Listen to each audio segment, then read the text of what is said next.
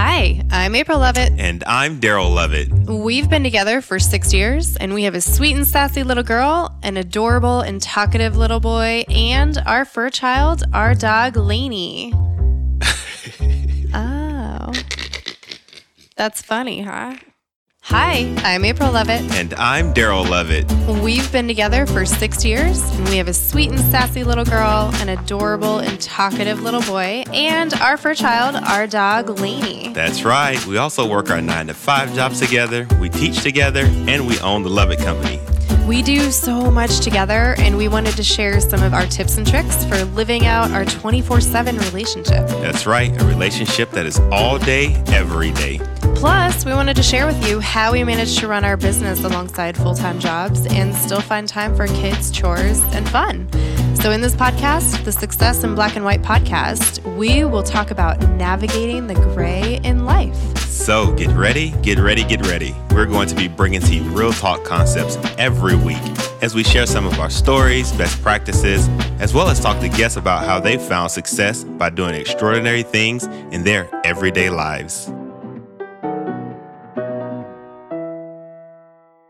Hey everybody, welcome back to another episode of Success in Black and White. The podcast. Yeah. We are back in the house one more again. We are back one more again. Mm-hmm. Coming to you live from The house. the house. Where else, really? Although we need to do a cruise ship again, we decided.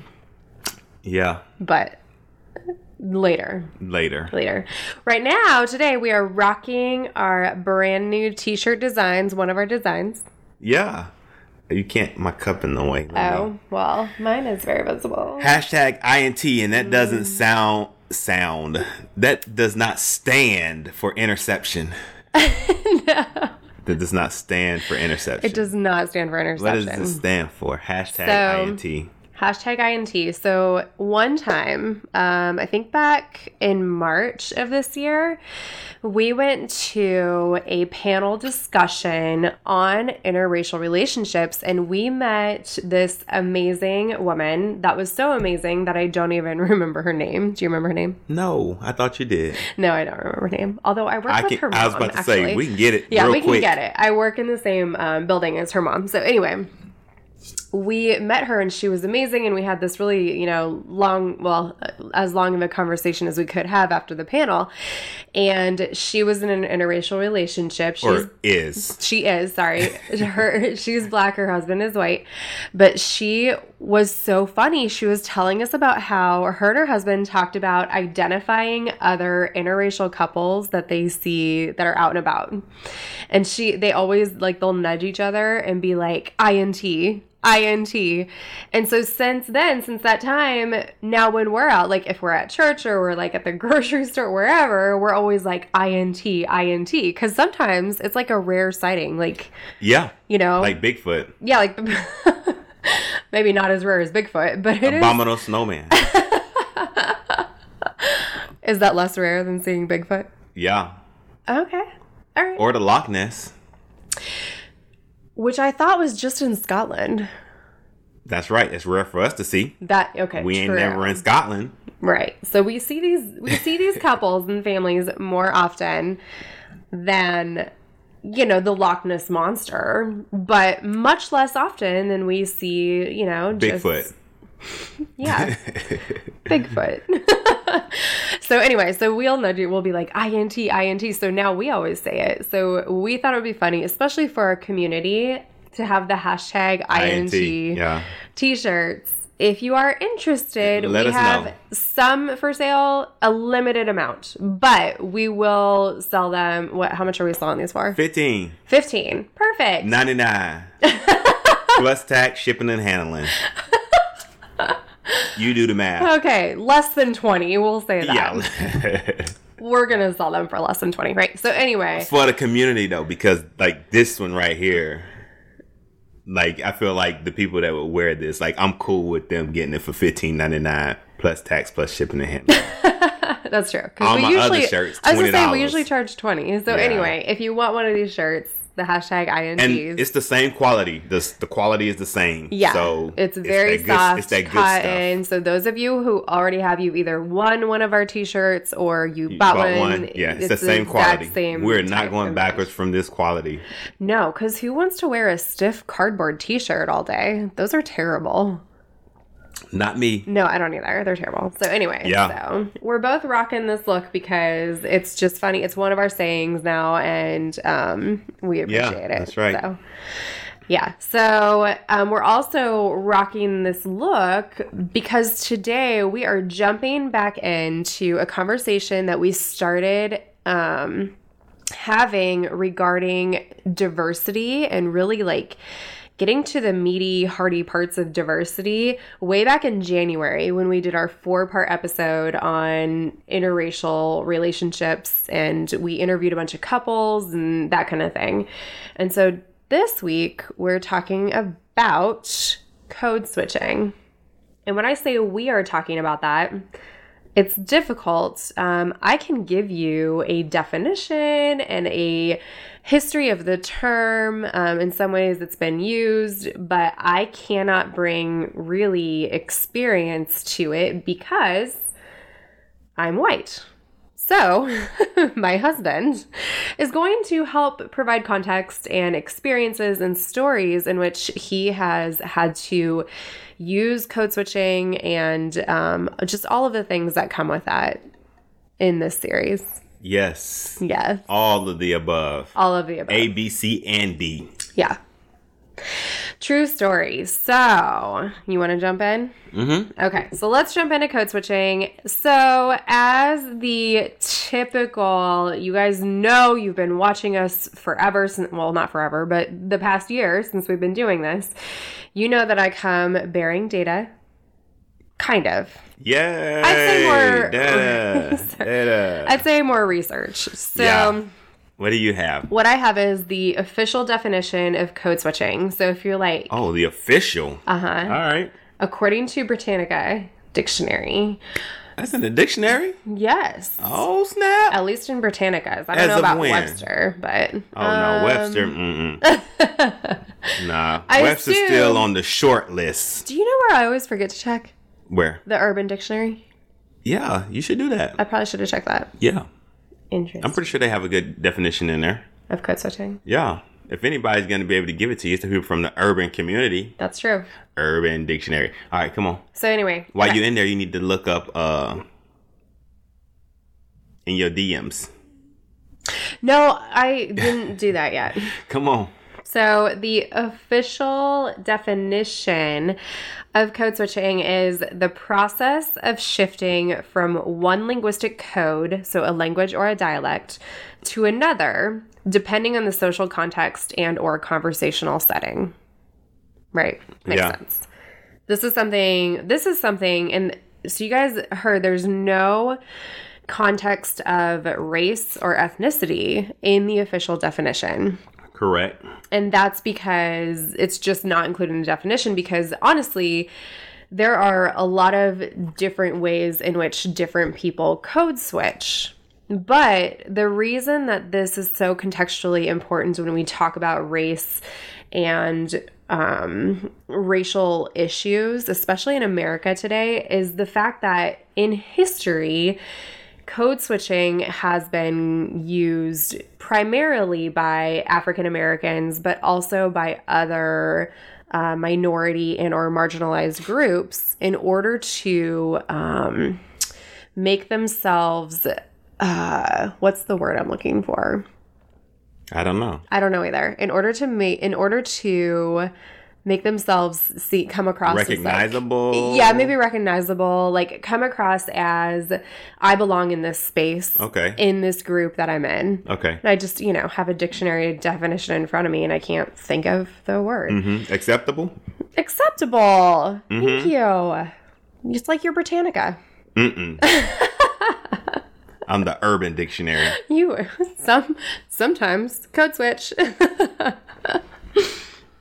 The other idea of where we got this topic from, there's actually a really good podcast We'll link to it in the show notes below, but it's actually called the Code Switch Podcast. And they tackle every episode is related to race and diversity. And they tackle a lot of really important topics. Like one of the ones I listened to was all about this year's U.S. Census Bureau. Yeah. And how they were trying to eliminate certain, they were trying to add in, trying to force people basically to say if they were a legal resident of the United States or if they were an alien of the United States. And this, of course, just erupted in, huge controversy across political lines. And so that was one I listened to primarily because I'm interested in survey building, because I'm a nerd. But it was just really interesting. So anyway, the podcast itself tackles a lot of really difficult topics, and I highly recommend it, especially if you are kind of in the space of like, I'm white and I'm privileged and I don't understand a lot of these topics. It's a really good show to jump into, to start exploring yourself, like why talking about racial topics and diversity is so important. Yeah, I agree. So you can jump in at any time. That's what I like about it, because it's not like building. They give context to everything. So I feel like it's good, and I like it for that reason. It's really, really good. So let's then talk about the history of code switching, because I think that's important. Like I said, the definition doesn't have racial undertones in it, because technically any person at any time may be code switching. I know, for instance, I code switch based on certain situations I may be in, or if I'm around certain people. I will talk one way in front of my family and in a safe space, and then when I go to work, I talk a completely different way. You do? Yeah, usually. Oh. Okay, I'm learning to talk a completely different way. Okay, all right. This might have been facilitated by the fact that now I am in a more politically recognized office. Mm-hmm. And I have to be more careful with my words than I really did. So when we worked together, I would just kind of say what I thought, and I was safe primarily because I'm a white female and I'm the most protected of anybody in America. And so I could say what I wanted to in a work setting and not really have any repercussions. And so I took advantage of that. I still am able to do that a little bit, but I have to really tone back a lot of what I would, like, if I'm in a situation where I would have said something, like in a staff meeting or something, now I really think about it and think through it, because I don't have the ability to do that anymore and to really speak my mind because of the not because of my race, but because of the political nature of my office. Okay, I can see that. That makes sense. Yeah, I can see that. So in that way, I do have to code switch. But this is a very different thing than if you're code switching because of the color of your skin. Right? Right. So let's give a little bit of history. So code switching is usually directed, as we talk about it in the context of America today, it's related to race and or minorities.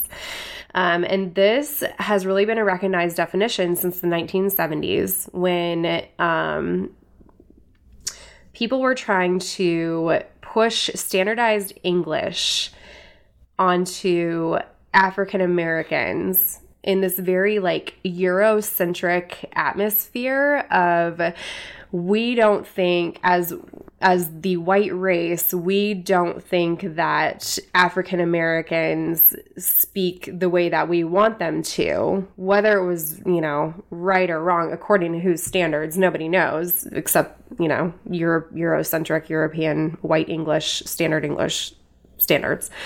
So anyway, that's kind of where it was recognized, was like, you must code switch in order to be well educated or be well respected in certain spaces and places. And so this is especially true when we saw that not segregation, but the I don't have any words today. That's so sad. The desegregation. What is the word I'm trying to I don't know. say? I don't know. I hear what you're saying, but I don't know what you're trying to say right now.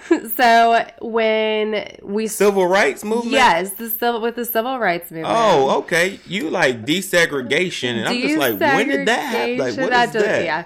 So I'm thinking about when you're talking about the civil rights movement, like when that happened, when that started. Yes. Okay. All right. Come on. I'm with you. The civil rights movement when I need to get you up on your African American lit. I know, clearly. I got a book. Thank you. Right back there behind us right now. Perfect. So when Black children were starting to be integrated into white schools and the separation of those two, so the segregation was coming to an end, which of course I can't in my brain think of the word for this. But anyway, there was a very teachers of children were saying, you are not speaking English in the way that I want you to speak it because it is not proper grammar, quote unquote. It is not the Eurocentric, standard English. And so what they were speaking actually has a term, and it's called African American English. And so there were two different approaches to this. There was the correctivist approach, in which teachers would actually correct children and say, you are not speaking the way that I think you should be speaking. It's not proper grammar, proper English, in this Eurocentric view of appropriate speech. And then there was the contrastivist, which really emphasizes language plurality, right? And so what people who were contrastivists said was that the home dialect was equally as important as standard American English. And so if you look at two sentence structures, like a standard English speaking or a standard English dialect would say, my brother is smart, would be the sentence. And then an African American English speaking person would say, my brother, he's smart.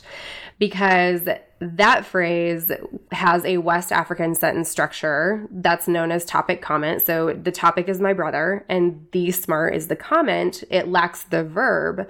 But what I didn't know until I researched this is that English is the only language that requires the verb in the sentence in order. So we're basically telling people if you don't put a verb in your sentence, it's not proper grammar structure. But otherwise, English is the only language that expects that people are putting a verb in their sentence. Does that make sense? Yeah. So that's the history behind code switching. Yeah. That's deep. Is it? Very. How so? Have you experienced this? Yeah. I'm trying to stay on track with what we got. I got your notes right here. I'm trying to keep my mental capacity. Because it was too much of me not knowing terms that I should know. Yeah. I'm trying to stay with you and keep my mental capacity with your stories. With my stories on lock. With the way that we have it written up in the notes. I got you. So I can stay on track because with this topic, I mean, I feel like it can go in a lot of different ways. Yeah. And also, you're asking for some pretty intimate stories and stuff in here. Yes, I am. Based on my experiences. Yes, I am. So I'm just trying to... And you have to be prepared. Keep it locked in. So I was trying to be lighthearted at the beginning, staying with where we were going with this, just so that I could not lose people or they think that I'm getting too deep or I want you to feel sorry for me or anything like that. So I've just been trying to stay locked in, but you've been challenging that. Sorry. No, you're good. It's all good. I mean, I think that's part of the issue too. And I was listening to... I was listening to the Code Switch podcast yesterday, and their very first episode, they talk about whiteness. Yeah. What is whiteness? Because the problem is, unless people understand what whiteness is as a race and the history of whiteness in America, then we can't have I'm speaking specifically to white people, we can't have an appreciation for what any other race goes through in America, because we tend to think that race is somebody else's problem. We're not a race because we're white, but that's not true. And so anyway, I was listening to the whiteness episode on Code Switch yesterday, And there were two teachers who taught the same class at the same institution. One was an anthropology professor who taught the history of whiteness, and one was a sociology professor who taught the history of whiteness. The anthropology teacher was a Black female, and the sociology teacher was a white female. And so the students viewed the white female as like this benevolent role model, because she was teaching on whiteness and the history of whiteness and how people have used their whiteness as to basically keep other races down and to put people in minority groups. But because she's white, people looked at her as this role model. But then the anthropology professor is teaching the exact same materials, exact same coursework with just a slightly different perspective from a, geological and historical perspective, but the same thing. And people saw her as an angry Black woman. But it was the same context, the same objectives, like everything was the same. So I thought that was interesting. Happens every day. Happens every day, right? Yeah. Yes. I smile when I talk, so this is not me being happy about that. This is just me talking. But I would love, if you're in a space where you feel like you can share some of these stories, I want to know First of all, are we there? Are we in that space? Because I know good. This is a very heavy topic. I'm good. And it's not. It doesn't have to be heavy to me because I'm white and I'm of a race of privilege, and I don't have to think about these things. Right. We get that. Right. Sorry. Did I reiterate that? No, we're good. Okay. Come on. So I want to know, what does the term code switching mean to you? I think the definition that you gave is almost pretty accurate, except that I would like, for me, I would like to add on behavior to that, because I think you said it was based around language, if I'm not mistaken. Right. I would like to add on behavior to that. Like behavior and actions? And actions, yeah.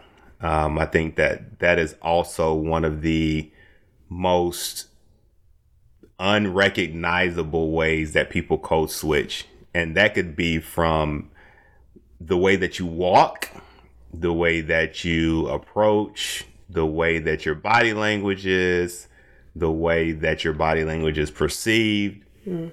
If you move something too aggressively, if a door is closed too, like, I feel like it's more than just talk. It's like actions behind it.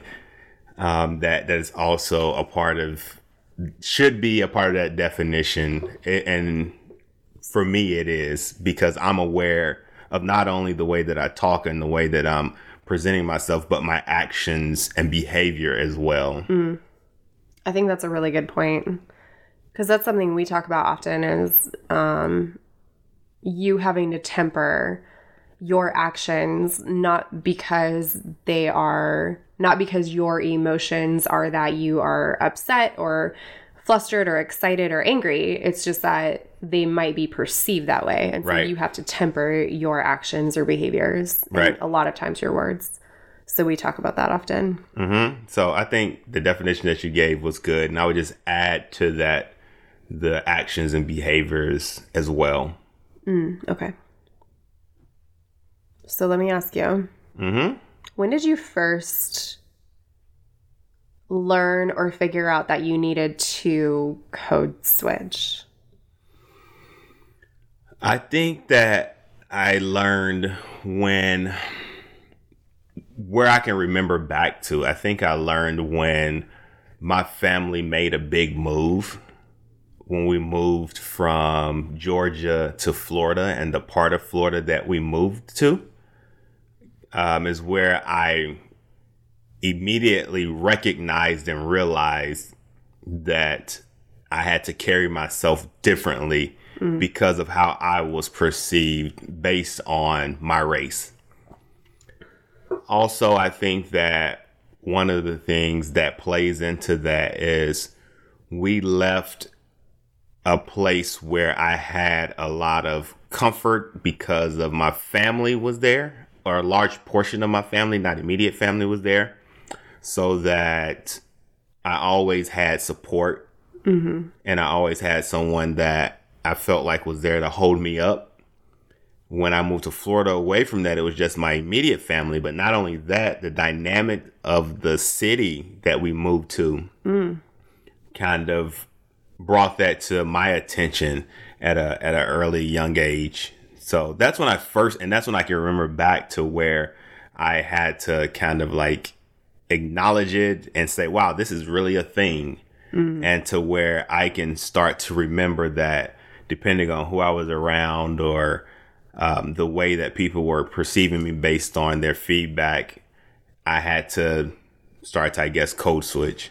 Did anybody have to tell you or coach you through that? Or did you have to figure that out on your own? I figured it out, a lot of it out on my own. I think that a lot of times the consequences to some of my actions was where I learned. So some of the things that I was doing that people were saying were responses to things that I was doing, and I would get in trouble about those things. So that was my learning to it. So for instance, saying something out of place or not my turn to speak or doing certain things, I would get in trouble at home about it. And I really wouldn't understand because I would see other people doing it just differently. But for me, it was deemed as inappropriate. And then, you go home with something that was deemed as inappropriate and you get in trouble. And I was like, okay, well, I can't do that anymore, or I have to do it differently because of what I was doing was perceived differently, even though I saw other people doing the same or very similar things. So that's kind of how I learned. No one ever really coached me through it that much.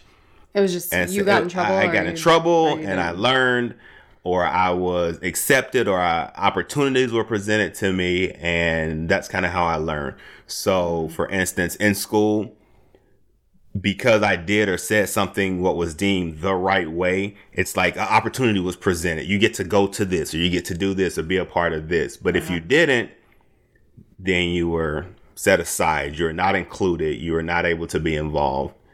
And that's kind of where I learned, okay, so to be a part of this or to be able to be involved in this, I have to behave this way or talk this way or engage this way. And those are things that I just learned and you just kind of pick up. And when you're doing that, you're realizing what it's about.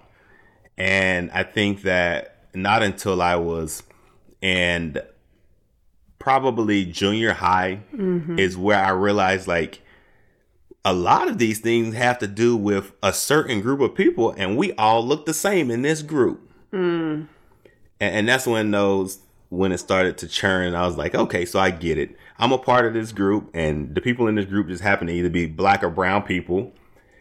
And even though these people over here are doing the exact same thing, we can't do it and get away with it. I got examples. I mean, I don't know if you're going to ask that later, but I got like examples from like middle and junior high of things that happen. Yeah. So, for instance, a group of white kids in our school used to wear safety pins on like their clothing, which represented something to them, and nothing was never said.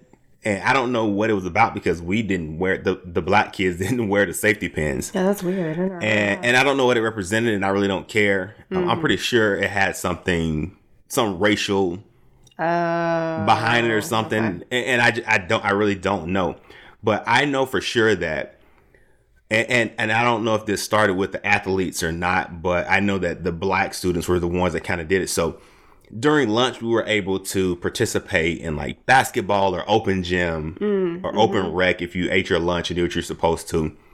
And you would get sweaty and different things like that. So I noticed that black students started bringing hand towels with them. And when we were done with it, we would just tuck it in our pocket or put it in our pants or something like that. Right.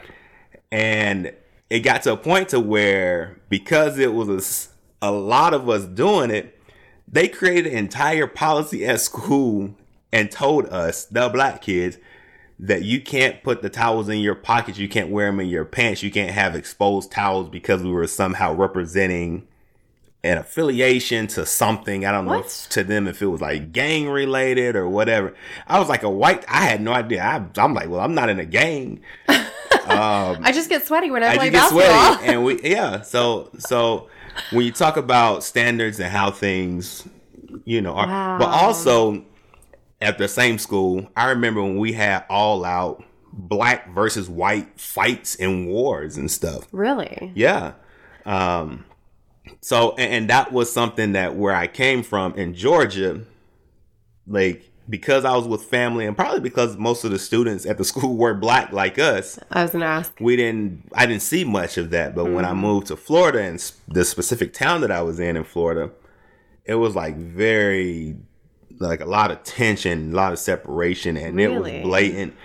And the way that rules and people were held accountable were very different. And it was very evident that race had something to do with it. Wow. So that's how I experienced it. And that's kind of how I learned. And I was just like, wow, man, this is crazy. That is crazy. And yeah. it's really even hard for me to picture. I mean, first of all, I grew up in a town of 2,000 people total. So not only were there not that many kids in my school, but there was zero diversity. There was really no diversity, minus a couple marginalized populations, but there was definitely no African American students at all and there was no African Americans in our town. So it's hard for me to picture this, especially growing up. Mm-hmm. And it kind of worries me for our kids, but yeah, that's a different story, I guess. So that's how it was, and I learned a lot through experiences. I can't even remember my parents even ever sitting me down and talking to me about it. I mean, I know Jamal's dad used to talk to me about it some, but he used to talk to both of us about it, right? In his own way. I'm not going to repeat some of the stuff that he said, but definitely he gave us recommendations and insights on how to carry ourselves when we're around certain people or in certain situations. Yeah.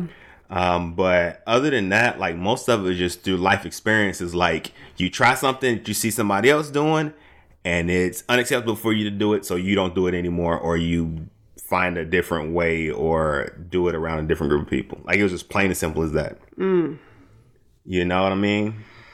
For instance, movie theater. You see a bunch of white people group together, navigate through and do their thing. So you get with your homies and y'all group together and start to do your things. And immediately somebody comes over and say, hey, what are y'all up to? This isn't the place for you to hang out at. So you need to go and find something to do. In that setting, in that space, we can't get together as a group of black people and do it, even though we just saw the white people go do it. Wow. Like, that's how we learn. That's how I learn things. Yes, that has happened. That's crazy. But,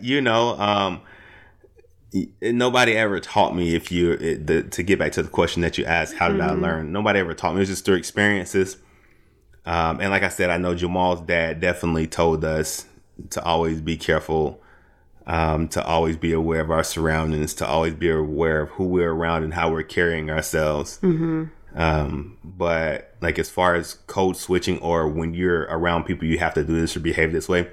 I just learned that like in the fire. Yeah. Yeah. I mean, and I think those stories are powerful because they're not something that I've experienced, but B, even thought about looking out for. Yeah. And I think that's why when we say like talking about diversity or how does diversity affect your success, I think that things like this are really important to understand if you are not from a marginalized population, because it will affect your success. So anyway, let's move forward. I want to jump into the next one. What's the next one? So the next one is... Let me see where we are. Okay, go ahead. Okay, so on a daily basis, if you're willing to share... Keep going. I'm just looking and trying to find it so I can see where I got to go with this. Oh, okay. The notes. Okay. Yeah. So on a daily basis, if you're willing to share, what are some ways that you can that you can think of now, especially like going to work or like being with our kids or like just any ways that you operate on a daily basis? How do you tend to code switch? I don't know if people from work listen to us or not. I really don't care. It would be nice. Hopefully they can learn something about me and about us. So I'll give a disclaimer in case anybody decides they want to listen in from work, or you know somebody that gives you the updates on what we're doing. Usually that happens more, I think. More than anything, nobody from work listens to us, but they have friends of a friend who listen to us and be like, oh my gosh, Gerald and April are doing this. Did you hear what they said? They did this. They're like, oh no, I didn't know. But then they come back and talk to you like they know what's going on in the podcast. Yeah. Okay, cool. Well, anyways, for anybody that's going to do that or anybody that happens to work with us, disclaimer, if you are easily offended or your feelings get hurt, close your ears to this. Or if you're listening and you go back and give them the scoop, nah, go tell them. I don't care. Just play the right game of telephone, not the distorted game of telephone. Nah, it's all good. So code switch at work for me currently right now happens every day, all the time. Okay. Every day, all the time. It's almost like I just turn my black self off, like in the car, and just be like, I'll be back to pick you up later when I get out of work. You know what I mean? Nah, it's all good. It's funny. It's not funny. No, it's not. But it's funny. Just because I know you. Nah. So at work,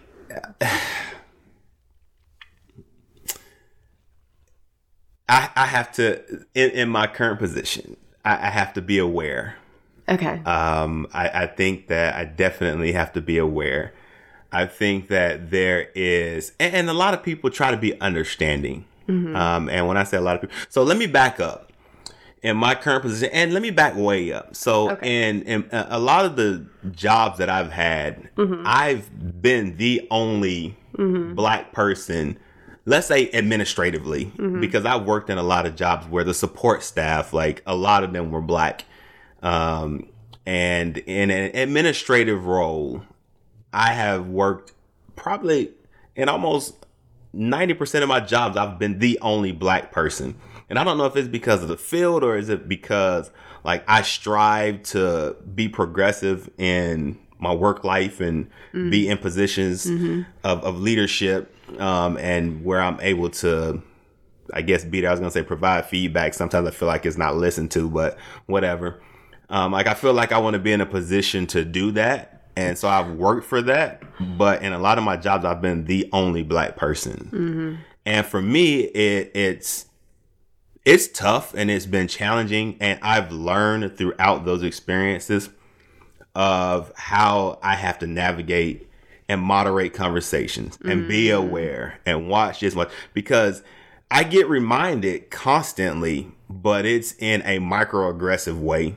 Yes, I was going to say microaggressions. It's crazy. It's crazy. It's like, and microaggressions are something I never experienced until you and I were together. Crazy. But once I started experiencing them, it's easy to see why people don't think that that microaggressions could be offensive, or because they're so small and minute, but they always go back to your race. Yeah.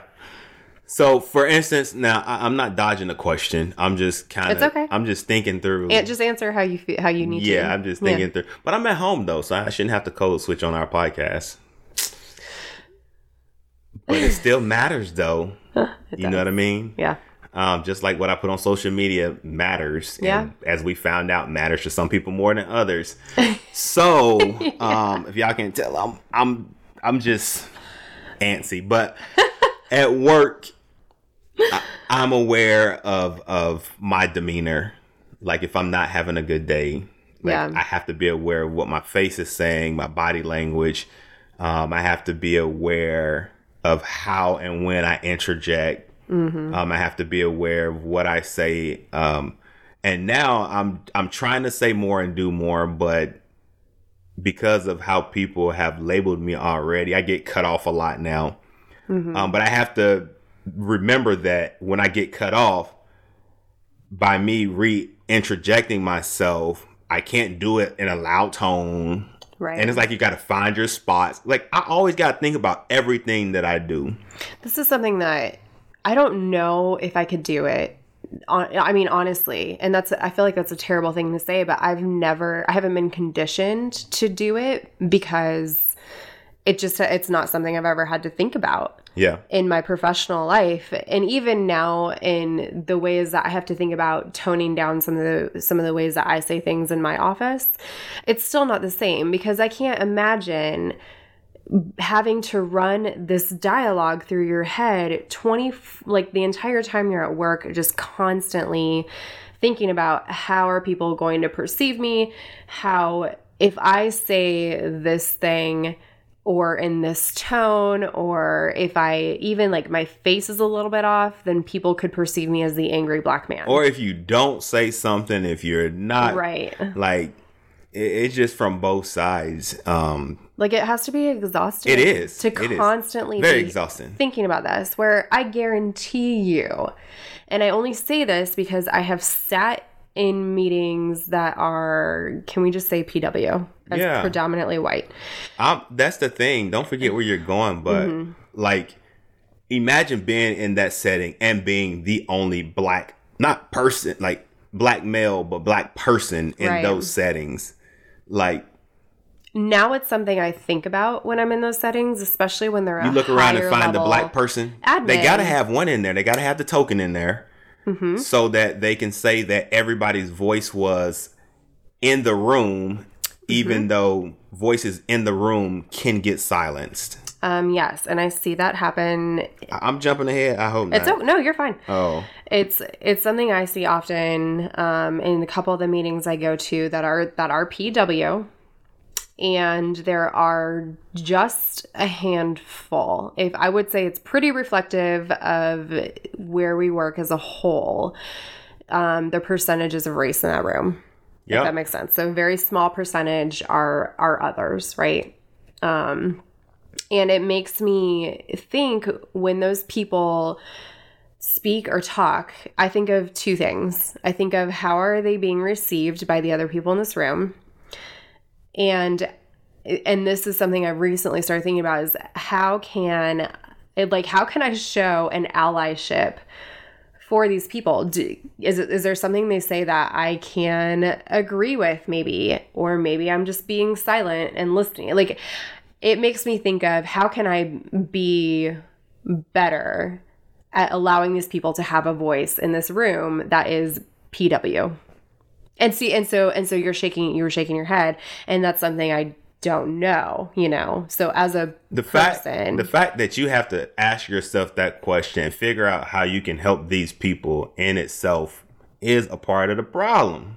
The fact that you feel like you have to help these people, like, I mean, like that's a part of the problem in itself. And here's the thing that gets me frustrated is I don't know if it would be like reversal code switch, but by trying to then be a part of who they are or like change who you are to try to make them feel involved. So a prime example is, which I deal with this at work too. Like when people talk to me, they try to like talk to me differently, I guess, how black people talk. And I don't know, the like TV and radio and all this, like they listen to rap now, so they know some of the lingo, and when they talk to you they want to use some of the lingo and they use it out of context, and I'm looking at them like, do you know how crazy you sound right now?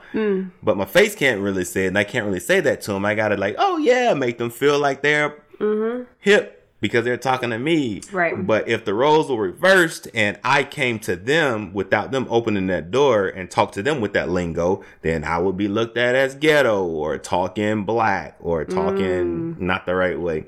Like, I personally don't like how it can come in one way, but if it comes out the other way, then it can be held against you.